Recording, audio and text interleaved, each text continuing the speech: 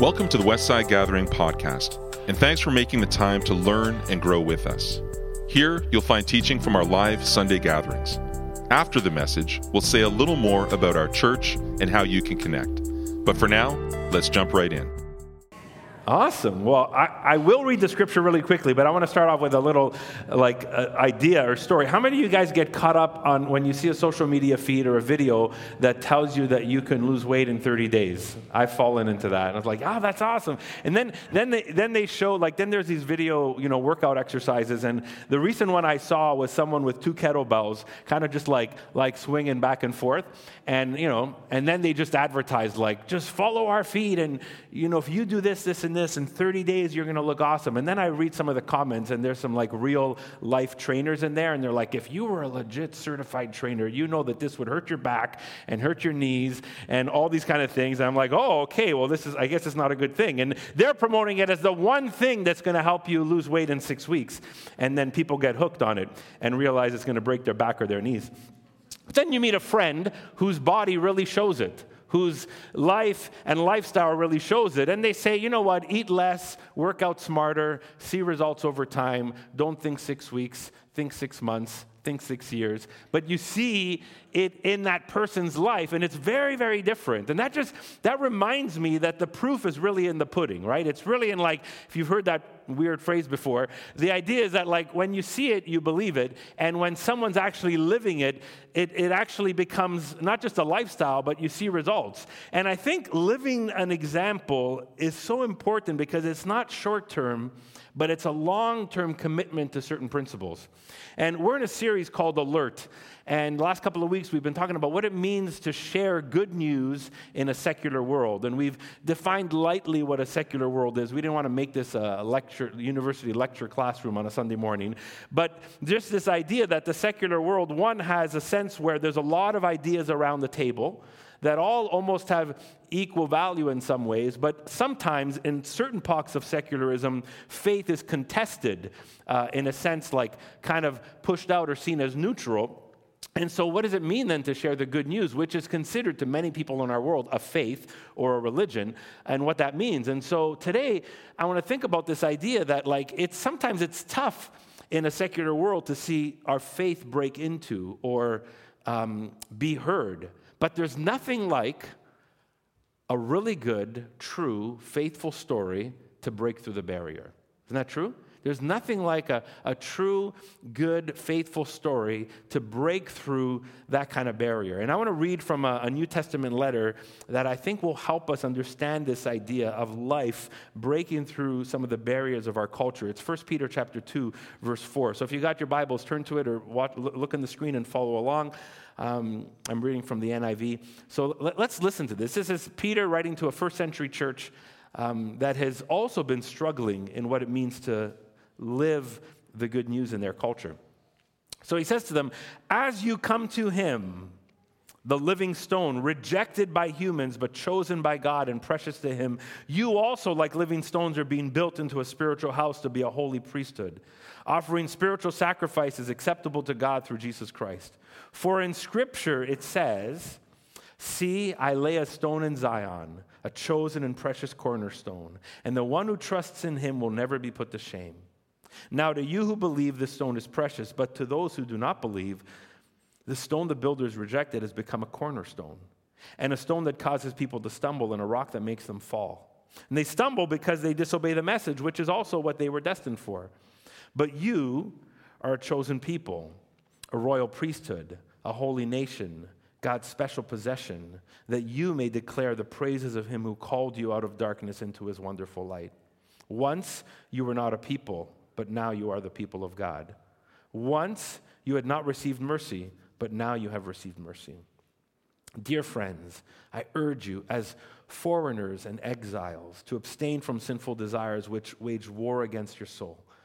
Live such good lives among the pagans that though they accuse you of doing wrong, they may see your good deeds and glorify God on the day he visits us. Submit yourselves to the Lord, or for the Lord's sake, to every human authority, whether to the emperor as the supreme authority or to governors who are sent by him to punish those who do wrong and to commend those who do right. For it's God's will that by doing good you should silence the ignorant talk of foolish people. Live as free people, but don't use your freedom as a cover-up for evil.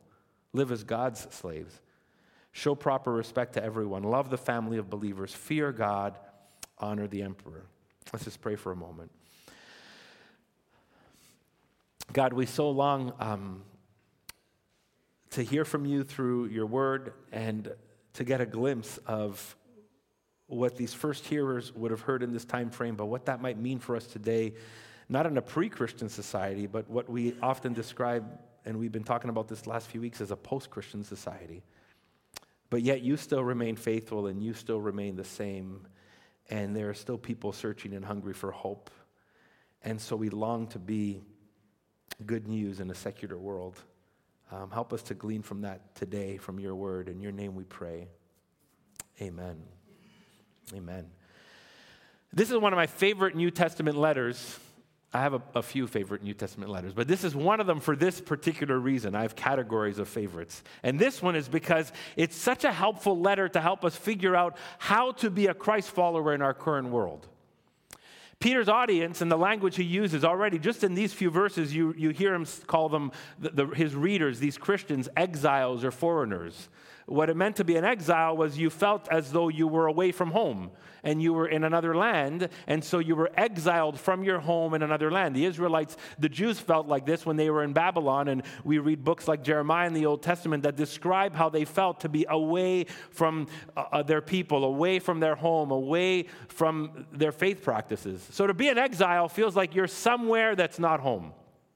Peter calls them exiles, foreigners. In other parts of the letter, he calls them strangers or aliens. And so Peter's language is really important for us because that's how they're feeling in that time period. And sometimes our culture makes Christians feel like exiles. Not makes them like, oh, what are you doing to us? But just the very fact that as someone comes to Christ and lives under the lordship of Jesus and begins to be drawn into the kingdom of God and the values of God's kingdom and the life of God's kingdom, the scriptures say that we're like this, almost like a citizen of another world, a citizen of God's kingdom. And so we can feel like exiles in a world that doesn't always reflect God's kingdom. Why Jesus taught us to pray, your kingdom come, your will be done on earth as it is in heaven. God's values working into our life and our world. And so sometimes in our culture, it might feel for some Christians that they feel like exiles or strangers. And see, the values of God's kingdom often go against the current of our culture. When the scriptures say, slow down and honor the Sabbath in a culture of speed, there's a contrast. When we're called to be still before the Lord in a culture of noise, there's a contrast. When we're growing in generosity towards others in a culture of greed, there's a contrast. When we're called to be people of peace or to pursue peace in a culture of violence, there's a difference. When we're called to nurture faithfulness in our relationships, when sexuality is often seen as disconnected from relationships, there's a contrast. So living out the values of God's kingdom, the vision of God's kingdom, can sometimes feel like a contrast in the world we live in. And increasingly in a post-Christian world that's increasingly secular, we can sometimes feel it even more because we're losing the sense that, there's like more Christians in our culture, in our population.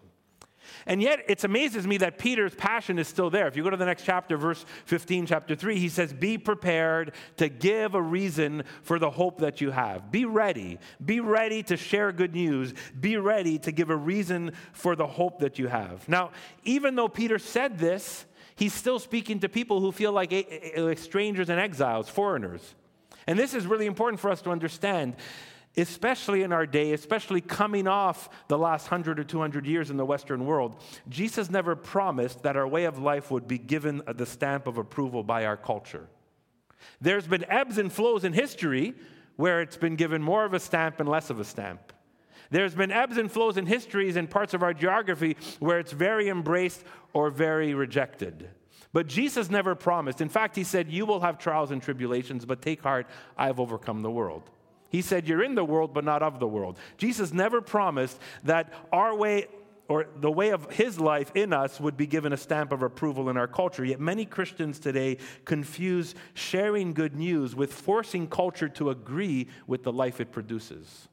Where we sit and say, you should do this, we should be like this, culture should be like this. And they say, why? And it's because we think so, therefore do it. Is it best for everybody? But they're listening and, well, that's great, it's best for you, but it's not best for me. And I think it's important we understand the difference. And whenever the church has tried to use a platform or earthly power to force the world or its region to become Christian, it never really went well. Just read the history books. In fact, I'll give you a reference. There's a great book called Bullies and Saints, the history of the church over the last 2,000 years.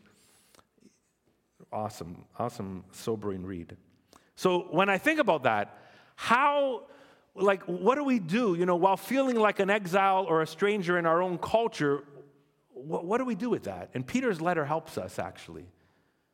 And he starts by reminding them and us who we are. He doesn't start saying what to do, but he starts by reminding us who we are. And he uses this other language for these readers. They feel like strangers and aliens and foreigners, but he calls them living stones, and he calls them a spiritual house.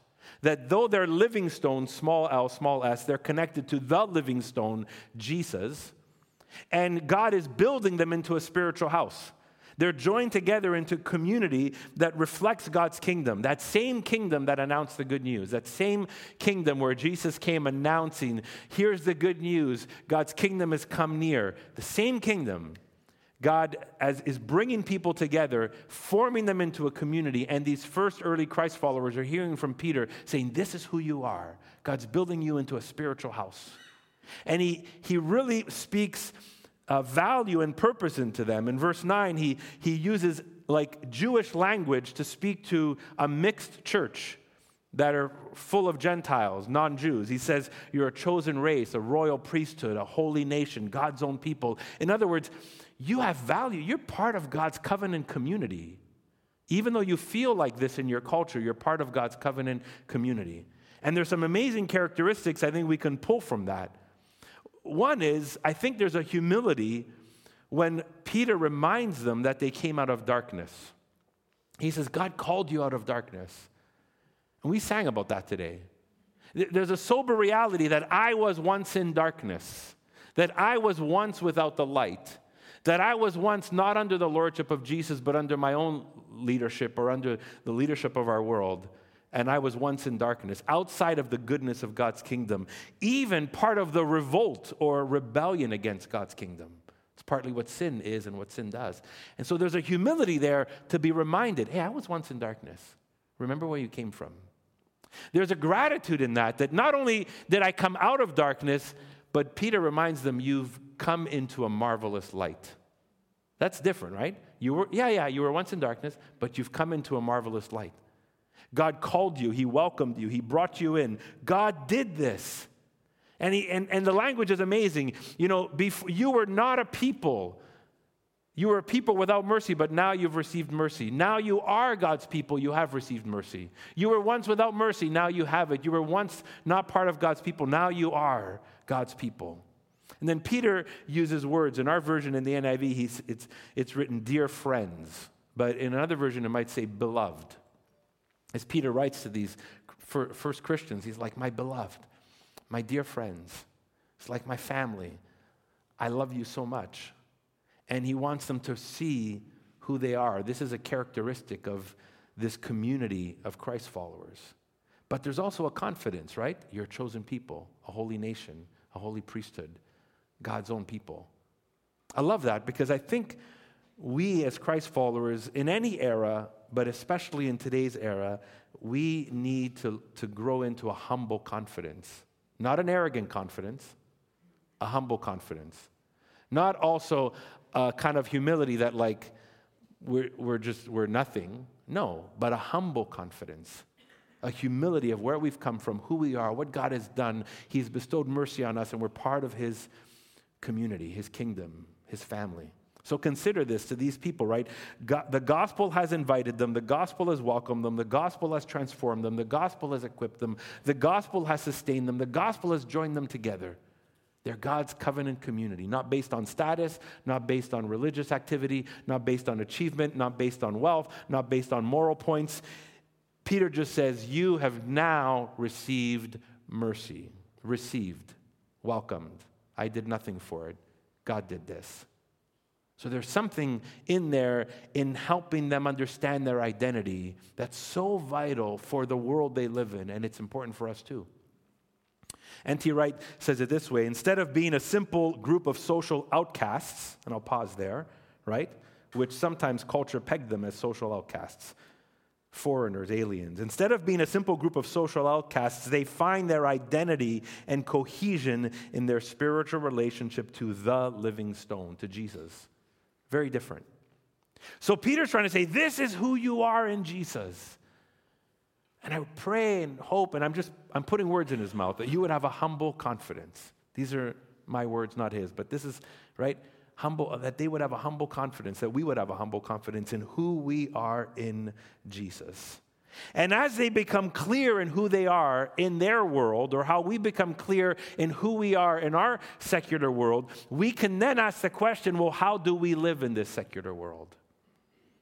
John came paving the way for Jesus, preparing the way for Jesus. Paul went out into villages and the countryside and the cities and often hung out in Jewish sectors with the Jewish synagogue. But then as he went out, like we learned last week, and found himself in Athens, he's like, how must I live here in Athens? I must figure this out. It's different than hanging out with my Jewish friends who are not knowing who Jesus is yet. And so we ask the question, well, how do we live in a way that reflects good news?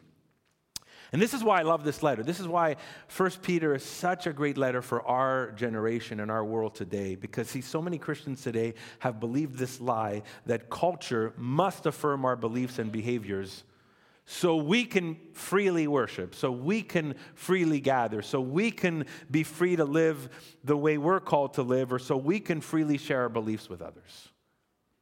And we've believed this lie. Now, don't get me wrong.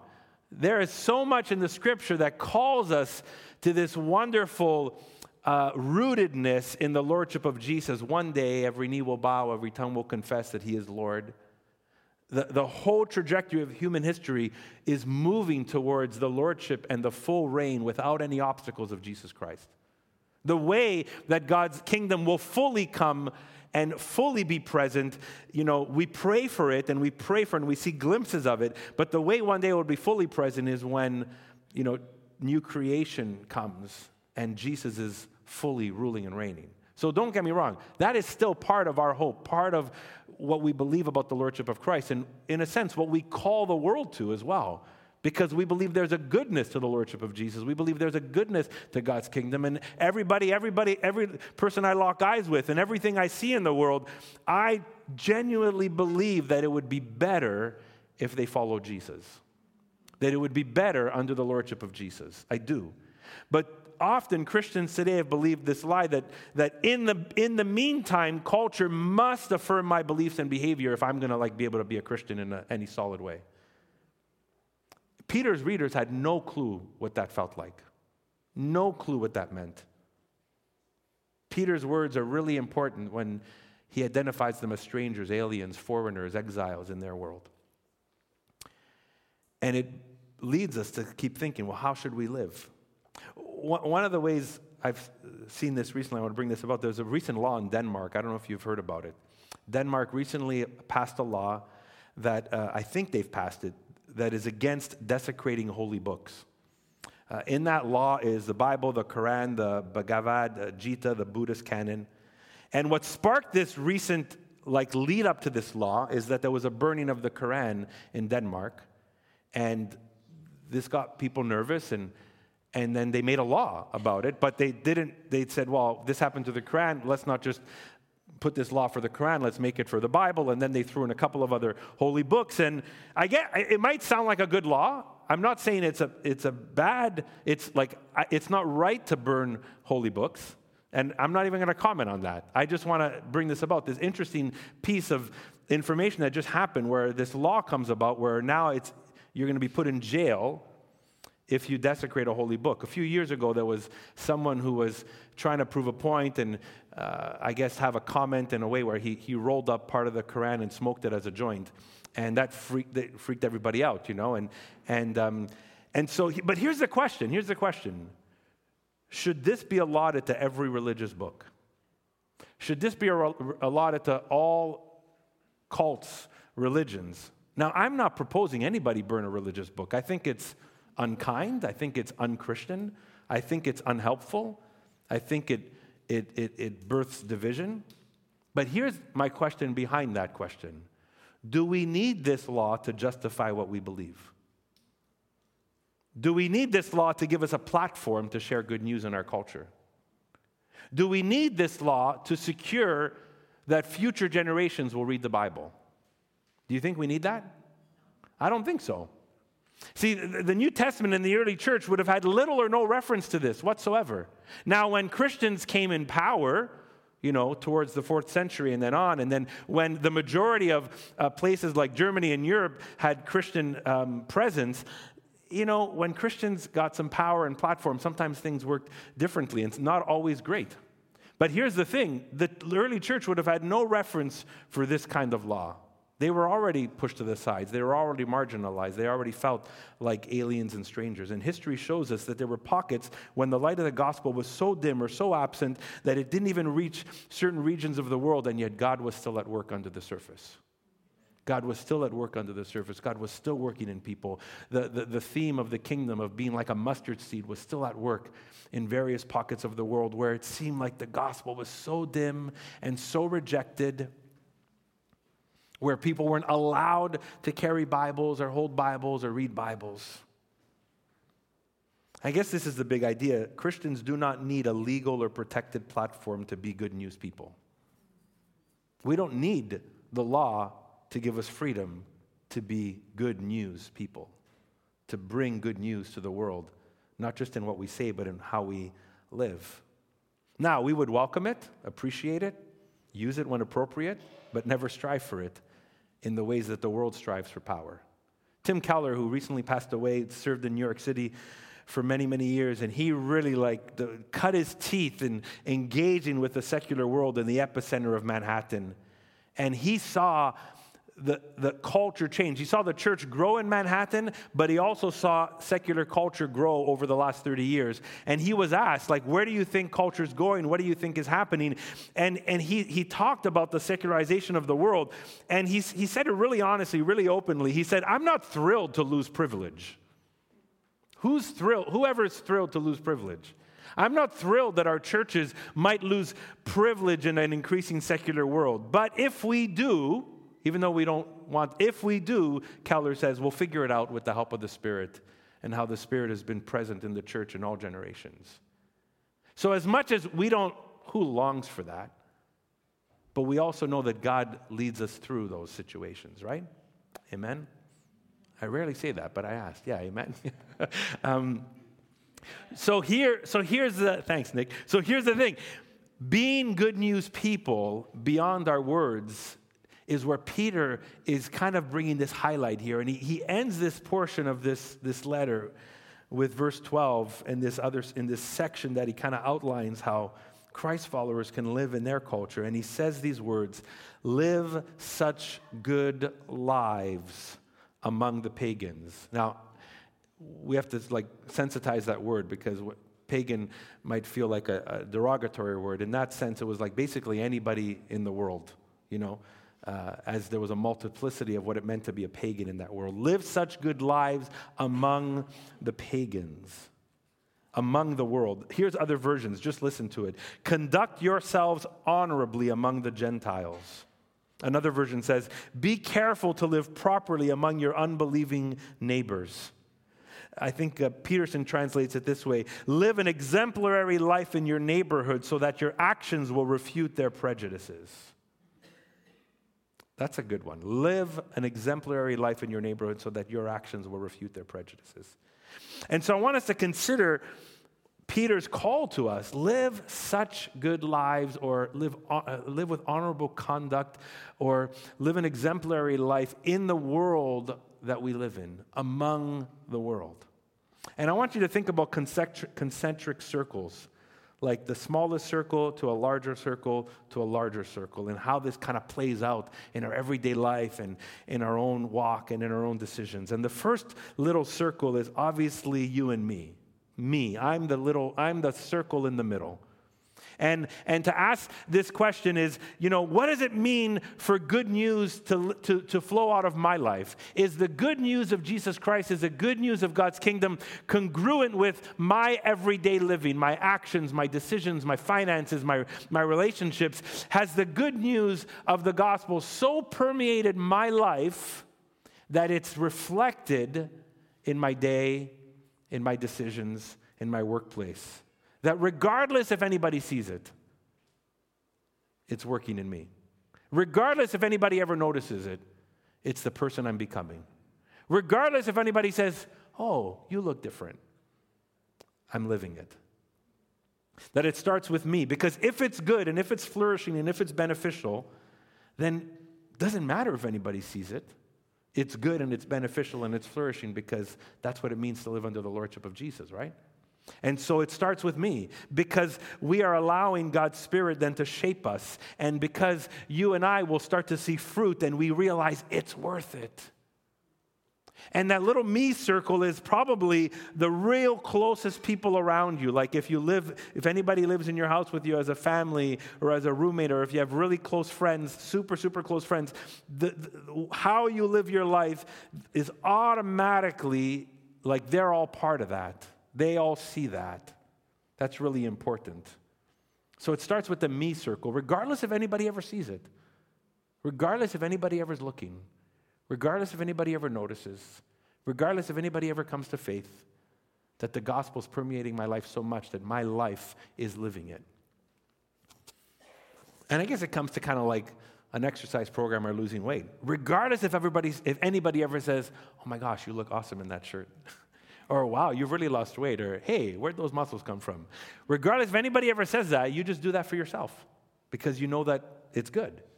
And that's really getting down to the center point. The next circle is the we circle. And it's expanded to the church because Peter is not just talking to individuals, he's talking to a community. It's always plural. It's always plural. Live such good lives among the world around you. The spiritual house that God is building among all of us, these living stones, God's people. Think about that, to conduct yourselves together as a community, because the good news is worked out in Christian community. So if the gospel is permeating my life and the gospel is about grace and reconciliation and justice and generosity and hospitality, think about that. Is grace being worked out in our relationships? Is there moments of confession between us? Is there moments of extending forgiveness within the body of Christ? When something goes wrong, do people reconcile?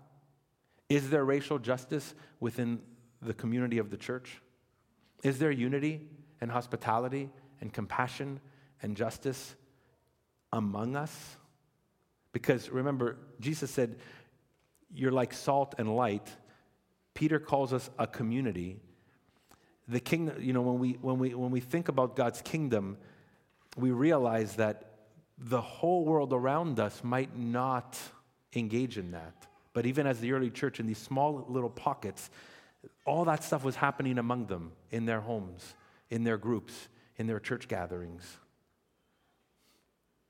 Good news is not only talked about, but it's embodied. And again, regardless if people outside the church see it, it's how the church grows to live. Regardless if anybody outside our church community ever sees someone come and extend forgiveness, or someone come and confess to someone, or someone extend hospitality or grace to someone else, or compassion, if nobody ever sees it, it's still a reflection of God's kingdom among us, right? It's kind of like what happens on my kitchen table. It doesn't matter what my neighbors see at that point. If we as a family around our table are not treating one another with respect, are not making room for one another, are not forgiving one another when we wrong each other in our home, it doesn't matter if my neighbor sees it or not. The point is, am I living it? Am I loving my wife? Am I loving my kids? Are we loving each other? Are we learning how to be these people together in a home? Like, is it functioning in the home? Is what's happening inside that home flourishing and good and joyful and growing? And so I need to pursue this whether people can see it or not. Doesn't matter if the neighbor on my right or my left or down the street knows that at the table, man, we had a conflict, but we worked it out, some confession, some awkward silence, some reconciliation. It's just good whether my neighbor sees it or not, right? It's good in the church whether the world sees it or not, because that's what we're called to. But there's an overflow as people start to engage that community. There was a woman in our church through email. I was just talking with her about like getting involved and serving and things like that. She had some questions, and there was someone else from the church that had reached out to her during a time where something was going on with her family, and she's only been part of the church for maybe 8 or 10 months. And just that action that went from this one woman to another woman, expressing care, concern, you're on my radar, how are you doing? Can I chat with you this week? Just that led that one person to say, I'm so grateful for this community. Didn't go outside the walls, nobody posted on social media, nobody took a picture, just happened. Sorry, I just said it now, but you don't know who it is. And it's like, it's there, right? Because that's what it means. It happens inside of us. Leslie Newbegin wrote a book, I think it's called The Gospel in a Pluralistic Society, but he writes this, I love this phrase. He says, Jesus did not write a book, he formed a community. Jesus did not write a book. People wrote about Jesus, the disciples 30 years later. Jesus did not write a book, he formed a community. And this next quote from Newbegin, I think, helps us just to the last concentric circle. I love this. So listen to this closely. He says, how is it possible that the gospel should be credible? That people should come to believe that the power which has at the last work in human affairs is represented by a man hanging on a cross. I am suggesting that the only answer, the only hermeneutic means the interpretation, the only hermeneutic of the gospel is a congregation of men and women who believe it and live it. How is it possible that the gospel would be credible? How is it possible that people should come to believe in this power working in human affairs from someone who hung on a cross? How is it possible?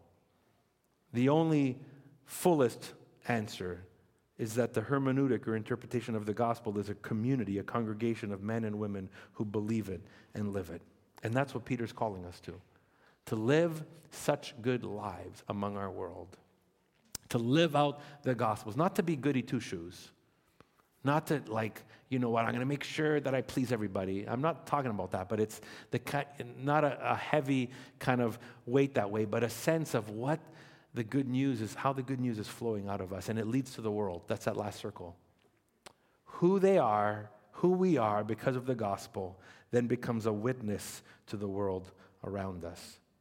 So then, the good news of God's kingdom is not only for me, it's not only for us, but it's for the world around us.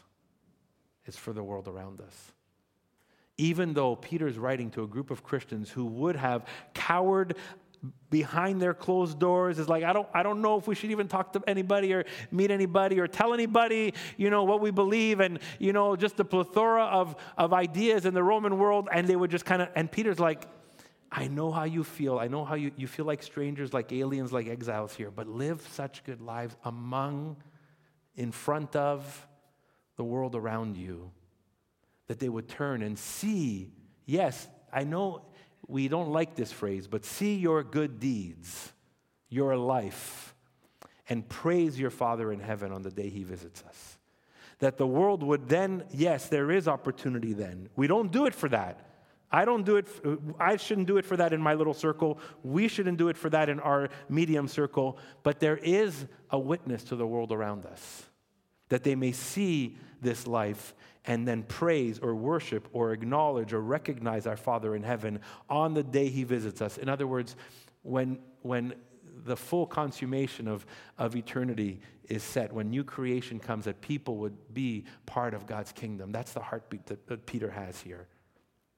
So the question is, can people taste the good news in you and me? Can they see, can they taste, can they sense the good news in you and me? Are they experiencing the tangible effect of God's kingdom? When Jesus came announcing the good news and the church began to grow, and we think about it for ourselves, is the world experiencing the effect of God's kingdom? Not do they agree with us, not do they give us a platform for what we believe, not will they enact a law so we can live the way we think we should live. Do they see the tangible effects of God's kingdom? Because Peter's writing to a group of people that had no law, that had no protection, that had no power, that had no platform, and yet he still believed that part of God's plan and purposes to be good news in their culture was that others would see God at work among them, to see this good news at work. There was a rental here at our church building, and it was a group of teachers from a local school. And one of the teachers came back later in the afternoon because they had thought they lost their keys here. So they came back, and they came back to look for the keys later in the afternoon. And I'm going to keep their name and who they are just anonymous, just to respect them. But when they walked to the office door, I remember this person because this person supervised our school rental 13 years ago, when we rented from this school. They weren't a Christian. We had some pretty interesting discussions about faith. Let's just say that they were antagonistic towards faith. But they supervised our rental for a year and a half. So they walked into the office. I mentioned their name. I saw this person 14 years ago. I don't remember everybody's name that well, but I just remember that. And this person said, "You remember my name from then? I remember how badly I treated you guys. I remember the horrible conversations I had with some of you guys in the team and how much I would kind of trash your faith and the whatever. I mean, I like to come stand in the back sometimes and listen to the music, but I totally disagreed with this, faith and whatever. And she was really combative at the time, And so I said, hey, that's okay. And that's fine. I get it. And then she said, though, at this moment, she said, I'm so glad to see what your community has become. She's not a Christian. She hasn't I don't think she's moved in that direction. But she said, I'm so glad to see what your church has become, that this group of people who rented this school, you guys have just, are evident and present in the community, and we are able to benefit from your building today for our meeting. And that just blew me away, that she didn't, come and say, I want to hear more, please tell me about Jesus. But she moved a little bit, maybe towards, last week, maybe towards scorning, to a little bit of curiosity. And it's not my role to force her down that line, but I just stopped and I just said, thank you so much, God. Because we don't know when you're working and how you're working and what effect we might have on people. Imagine 15 years ago we'd say, you're so crazy, you're out to lunch. Why are you getting mad at us? We have every right to be in this school and to teach this. And that would have been horrible. And that just taught me, it just reminded me how much in our world today, why that matters so even more today. It matters so much today.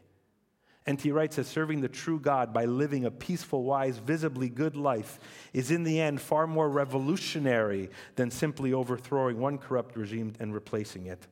Now, he's referring to Rome at the time, but we can think about that in terms of structures, systems, economies, governments, culture, whatever it is. But I just want to lean on this part. Serving the true God by living a peaceful, wise, visibly good life is in the end far more revolutionary than trying to force our way into culture. I'm going to ask the team to come up as we close our gathering with communion. We have a few moments left to do this. And as they come and just begin to play and lead us into that, I want you to just consider this. What we're talking about here, Peter's letter was written in a pre-Christian world. And that pre-Christian world existed for about 3 to 4 centuries in that part of the world, because the church was just a tiny, any letter we read in the New Testament, there wasn't more than 30, maximum 50 people meeting. Max. One church in Rome, 50 people, maybe a few groups. In Ephesus, one group. In Macedonia, where Lydia started a church. Like, just think about that. It was a pre-Christian world. Think about what happened in the first 300 years of the church. This fragile, exiled group of Christ followers that were viewed as strange grew from this small community over 3 centuries to become 20, 30 million people in our world. 40% growth a decade. I'm not saying that to project growth on us. I'm just saying that in the middle of a culture that was antagonistic towards them, in the middle of a culture, the Roman culture, the Greek culture, just the plurality of what that culture meant in that world, in the middle of feeling like they had no power, no platform, no voice, somehow God used them to keep reaching people. And today, you know, we don't always, we're starting to look more like a pre-Christian world than a Christendom world. We look very different today than 1500s Europe when Martin Luther started the Reformation. You know what Martin Luther and John Calvin didn't understand that we understand? Do you know that almost everybody they looked at on the street was a Christian? That was their world. That, good or bad, that's just what it was. That's not the case for us today. We have to recognize that. And so as we come to this close just for today, I want us to consider what it means to live the good news in ordinary ways. And yesterday afternoon, I was reading a chapter of this book, and I didn't plan to share this, but it just jumped out at me. And great book, by the way, Resilient Faith. And he talks about this one Roman leader. His name was Celsus. And he was part of the Roman intellectual elite at the time at about year 170. He lived around that time. And so in that time period, Christians then, like they perhaps by 170, maybe were like 100,000 people in the middle of 60 million people in the Roman Empire. And you have to think about it. Very little cultural power, no platform, very little money or no money at all. And they attracted mainly the poor. Slaves, merchants, artisans, household servants. And so there was no schools, no buildings, no architecture of any significance. And so why would a member of Rome's elite write a book against them? He wrote a book called On the True Doctrine. And he actually said, because it bothered him that this new faith attracted lowly people, wool workers and cobblers, and people of a similar status. And then he writes this, and it bugged them so much because they all believed in this obscure man who died on a cross. And he says this, by the fact that they themselves admit that these people are worthy of their God, they show that they want and are able to convince only the foolish, dishonorable, and stupid, and only slaves, women, and little children. This is how he was knocking them at the time. But he noted that Christians won converts not through their public debates among the elites, as Celsus would have wished, but through the quiet witness in their homes and places of work. He found that disconcerting. But he says, this is what they're doing. Through the quiet witness in their homes and places of work, they're a witness to the world around them. They're not on the public stage. They're not debating the elites. They're not in government. Through the quiet witness, you guys can start as we close. And it just reminded me of our day and age today. We've been talking about secularism the last couple of weeks. Please don't get this from me. I don't believe one bit that secularism is the answer for our world. I just believe it's the water we swim in. It's not the answer for our world. It's the water we swim in. It's proven to be shallow to meet the struggles and the crises of our world.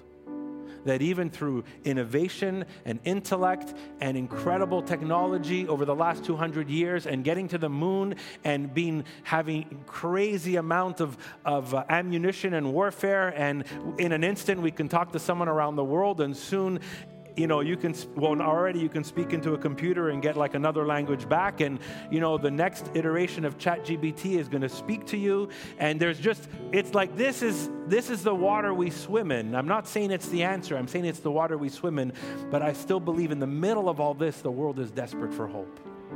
They're desperate for hope.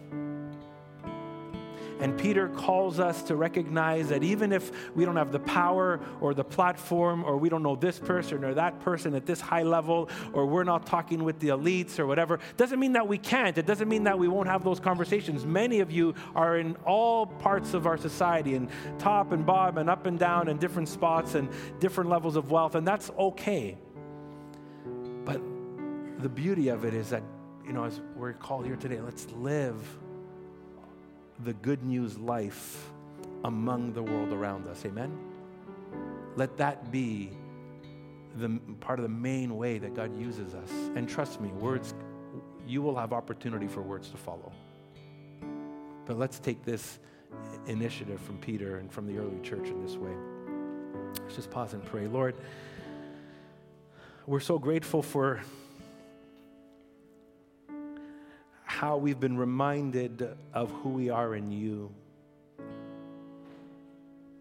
We don't use these words in any prideful way, but we're so grateful that though we came out of darkness, though we were without mercy, we are now people with mercy and part of your covenant community. And we thank you that the beautiful language of chosenness, of holy priesthood, of being a holy nation, being a people belonging to the Lord, that is the language that reminds us of who we are, because Jesus is our Lord and you are our Heavenly Father and your Spirit lives within us. We thank you that this is who we are in you and in Christ and through the work of the Spirit. And God, as you call us to live among our world, oh God, may we trust that is part of your plan. May we trust even in the most simple ways that we spread this good news. And while we don't carry this as an obligation or burden to look perfect to the world around us, we've been freed from that because of grace. We've been freed from that because of the cross. But you do call us to be intentional and to lean in to live a life among our neighbors, among our networks, in our world that would reflect the goodness of your kingdom. And so would you grow us and empower us and transform us and convict us where needed. And may it start for each and every one of us, Lord, right in that center circle, that because it's so good and so wonderful and so true, we're willing to live it just because of that. And that because it's so good and so wonderful, that we long for that in the deepest, closest, smallest relationships and in our church community. But we also, because we know that there's so much goodness and flourishing under the Lordship of Jesus, we so long for the world to know and the world to hear and the world to experience and the world to be curious and the world to recognize. And yes, for the world to come and repent and turn and follow Jesus. God, we pray for that. Would you use us in any way, in any pocket of our life that you see fit? In Jesus' name. In Jesus' name, amen. Thanks for listening. We hope this message helps guide you on your spiritual journey of discovering the life and message of Jesus. We update this podcast weekly, so why not hit subscribe and journey with us? Who are we? Westside Gathering is a local church in the West Island of Montreal. We're a simple community of faith where we want you to feel welcome, even if you're not into church or religion. We meet every Sunday, but you can also find smaller groups, environments, and resources for all ages between Sundays. Find out more at westsidegathering.com.